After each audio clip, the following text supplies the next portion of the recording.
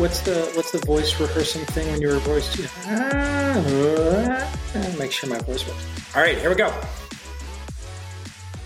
So Brad, we're together. We might as well talk about Do More Faster, second edition, which we just released. We can do a little bonus episode and throw it out on the Give First channel. Bonus episode time. Bonus episode alert. Pretty awesome. Do More Faster is a book that Brad and I wrote in 2010, and the second edition is totally updated for 2019. We've got, I don't know, a couple thousand copies here in our office to deal with, but they're in bookstores too. We saw them in Barnes & Noble. It's on Amazon. It's now out there. People can get it and enjoy it, I hope. Some early updates to it is instead of the cover being blue, the cover is now green. Genius. Fitting into the Techstars branding. And it weighs like twice as much as the original book because it's heavy. But it's heavier paper or something also. It's definitely deep knowledge. It weighs a lot. Weighty material, Brad. Heavy knowledge. That is some heavy knowledge. I also just noticed, I'm staring at the cover, the S in Techstars is no longer capitalized. That was a big change. Second edition, what we did is we took the book, Do More Faster, from 2010, I think it came out that year, and spent some time this year and refreshed it all new for 2019. So it's got a lot of the same stories, but updated, things that have happened to the people that wrote the stories or the companies in the stories. A little bit newer information mixed in with some new concepts, but general same structure that we had before, just really modernized for what we've learned in the last 9 years. Yeah, we also did a pretty good job of freshening up all the, you talk about sort of what happened, but also all the stories about Techstars and sort of where Techstars is today. When we wrote the book, Techstars is only really a couple of years old. And today Techstars is 117 years old or something like that, or 12 years old. A lot of the things that we've learned along the way, we've been able to weave into different places in the book in terms of a few of the anecdotes, along with some new appendices talking about where Techstars has gone. What really amazed me is as we were going through and editing it, it would say something that was at that time current, like, we have 3 locations for the accelerators, and then we had to update it and say, 45 or whatever. So it just sort of tremendous growth in the platform that was throughout the book that we had to update. But I thought, stories from people like Isaac at SendGrid, right? He was able to sort of add that perspective all the way up through and post the IPO, which obviously when he was originally in the book, the company was less than a year old. So totally different perspective, but same learning that we get from him.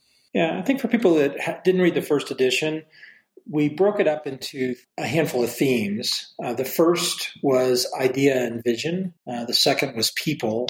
Then we had a theme called working effectively, including a chapter that is one of my favorites called Don't Suck at Email by David Cohen, his email tricks. Theme 4 was on product, then a theme on fundraising. Then we had a theme on legal and structure. And finally, a theme which I think originally was called work-life balance that we've updated to work-life harmony because I no longer like the word or the phrase work-life balance. I much prefer the idea of harmony instead of balance because I just don't ever think you get into balance. And for me, when I remember sort of going back through the first edition and thinking about whether we'd want to reorganize it in some way, I really felt that we landed pretty well on those 7 themes and sort of organizing now there's 83 chapters, so relatively short, 2 to 5 page anecdotes from a number of authors, including plenty of people around the Techstars system, but also some people outside the Techstars system. I agree. I thought we kind of nailed it on the structure of the book, especially, it's valuable for people that aren't first-time entrepreneurs. But if you're really, first time you're kind of getting into starting a company, it's really well organized from that perspective. But as you said, lots of little stories, so easy to flip around and find the thing that's relevant to what's going on today. Yeah, I mean, we amusingly remember, amusing is probably the wrong word, we terrifyingly remember the very first exit from Techstars, which was a company called Social Thing that one of the founders was Matt Galligan. And he wrote a chapter called To 83B or Not to 83B. There is no question. And if you don't know what an 83B is, if you're a listener out there, read this chapter. And if you do know what an 83B is, you could imagine the drama that ensued in the very first acquisition of a company that had gone through Techstars when we realized the founders hadn't signed their 83B elections. And Matt does a great job sort of his own making fun of himself in the process of the mistake, but then being very clear about sort of what the implications of that was. So all the chapters are things that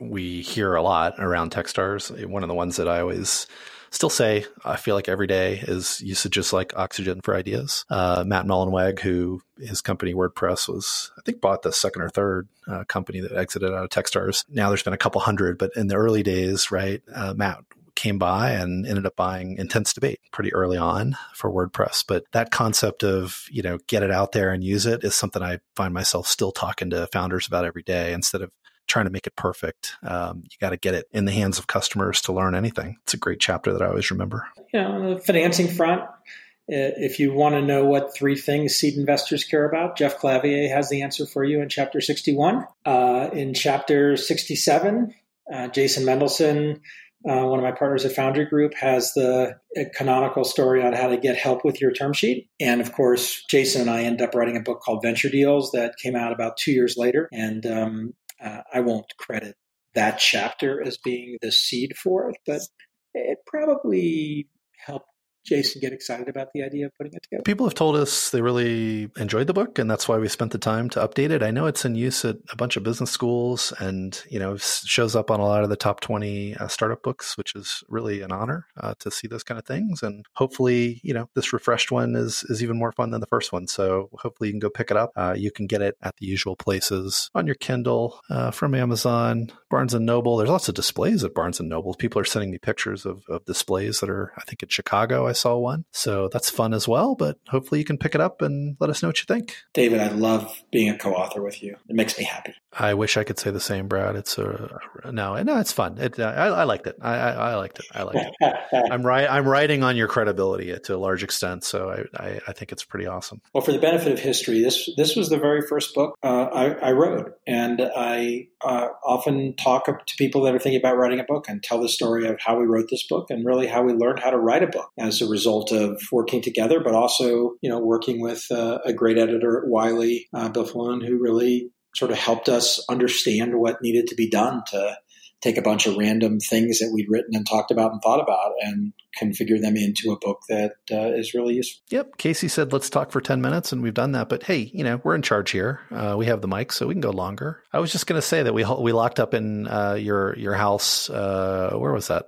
Up in the mountains somewhere. Hid away and cranked for a full week to finally get this book moving. And that's kind of what it takes. There's a lot of work over a long period of time, but you need those intense periods. And I think I've seen you do that a lot since then. When I was in Alaska, sort of at the end of the whole process, so this was after we'd written everything and we're now dealing with the final submission, we split up the work in the final submission. And I remember sitting at my table in my kitchen in Alaska, sort of grinding through, just formatting all of these last couple of stories. And you were running around getting releases signed by everybody. And I remember us both sort of whining to the other about what we were having to do at the very last part. And what I've realized, having now written a bunch of books, is that ending process, the excruciating tedium of just trying to get the damn thing done, is just part of writing a book. Yeah, but still, everyone sends you the email with the one typo in the book. And there are 7 in this book, so hopefully people will find them. Yeah, 7. Good luck finding them. Circle them in red. Enjoy the book, everybody. See you next time. And don't forget to always give first.